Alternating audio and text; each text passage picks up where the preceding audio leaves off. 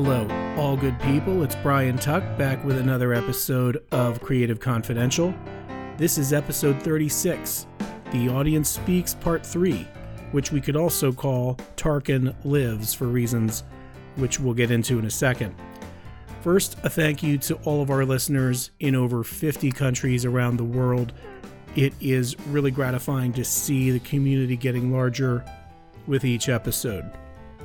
Please be sure to rate and review the podcast on iTunes. It really helps with our visibility. And if you want your question answered on the podcast, like we're about to do right now, all you have to do is contact me on Twitter or Facebook, or send an email to Brian, B-R-Y-A-N, at creativeconfidential.net. Super easy. It could not be any easier.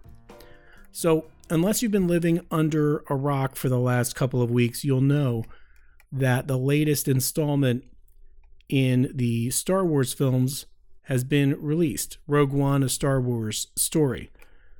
There were a couple of major surprises in the film, not the least of which was that a character named Governor Tarkin, who takes over the Death Star, has a central role towards Act 3 of the story. Now, in the original trilogy, that character was played by a British actor named Peter Cushing, and Peter Cushing died in 1994. So there was a question about how they would portray this character with a different actor, or whether there was going to be a hologram or some other representation of the character.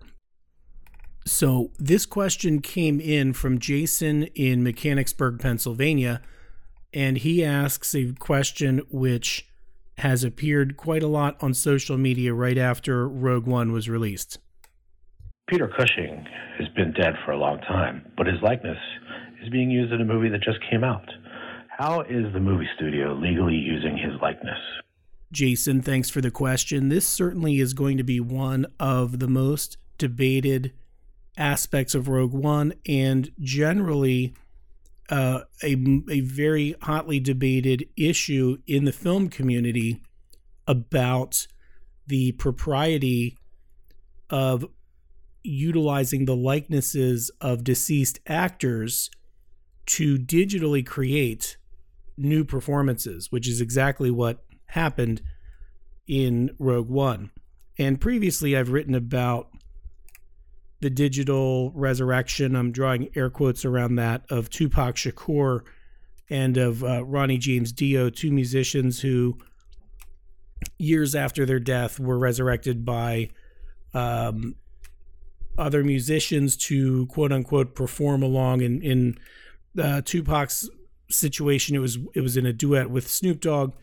And in Ronnie James Dio's situation, that was in front of a metal band, I believe, called Heaven and Hell, which was comprised of members of Dio's band when he was alive.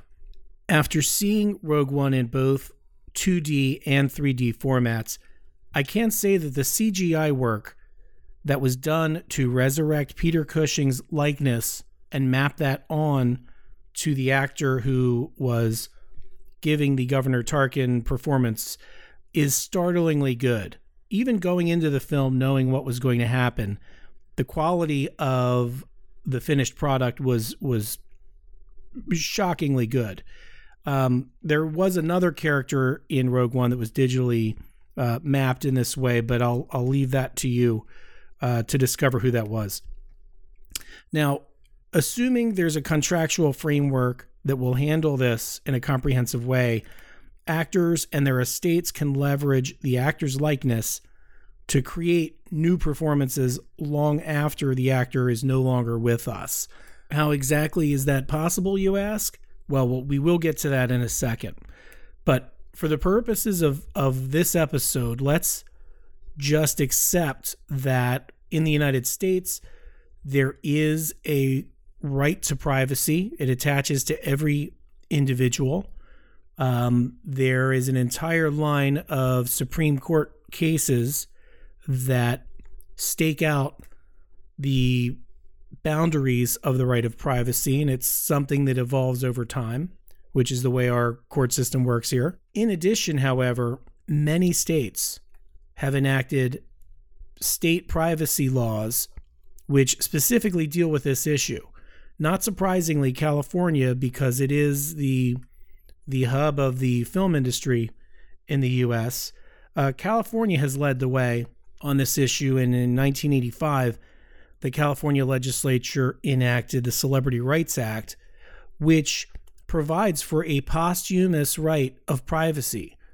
So, in other words, the right of privacy that each individual has continues after death for a period of time. That's why Peter Cushing's estate was able to sign a contract with Disney to allow Disney to use Peter Cushing's likeness in the creation of the character. We will explore the ins and outs of this on a future episode, because I'm certain the Screen Actors Guild has a fairly well articulated position on this, and it would be interesting to get some industry insight onto that point. But in any event, back to the right of privacy. So in Pennsylvania also has a law that creates a statutory right of privacy regarding a person's likeness, and it continues likewise after death. So in Pennsylvania, the likeness rights of an individual extend for a period of 30 years after that person's death. So those rights can be assigned, they can be conveyed by a will, they can be assigned to a trust and administered that way. I submit that eventually we will see more and more of this, because the genie is definitely out of the bottle.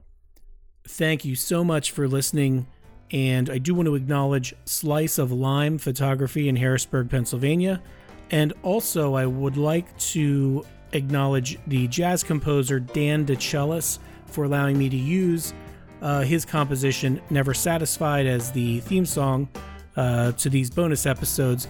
I'll link to both Slice of Lime and Dan DeCellis' websites in the show notes. And until next time, stay determined and keep building your future. I will see you on episode 37. Take care.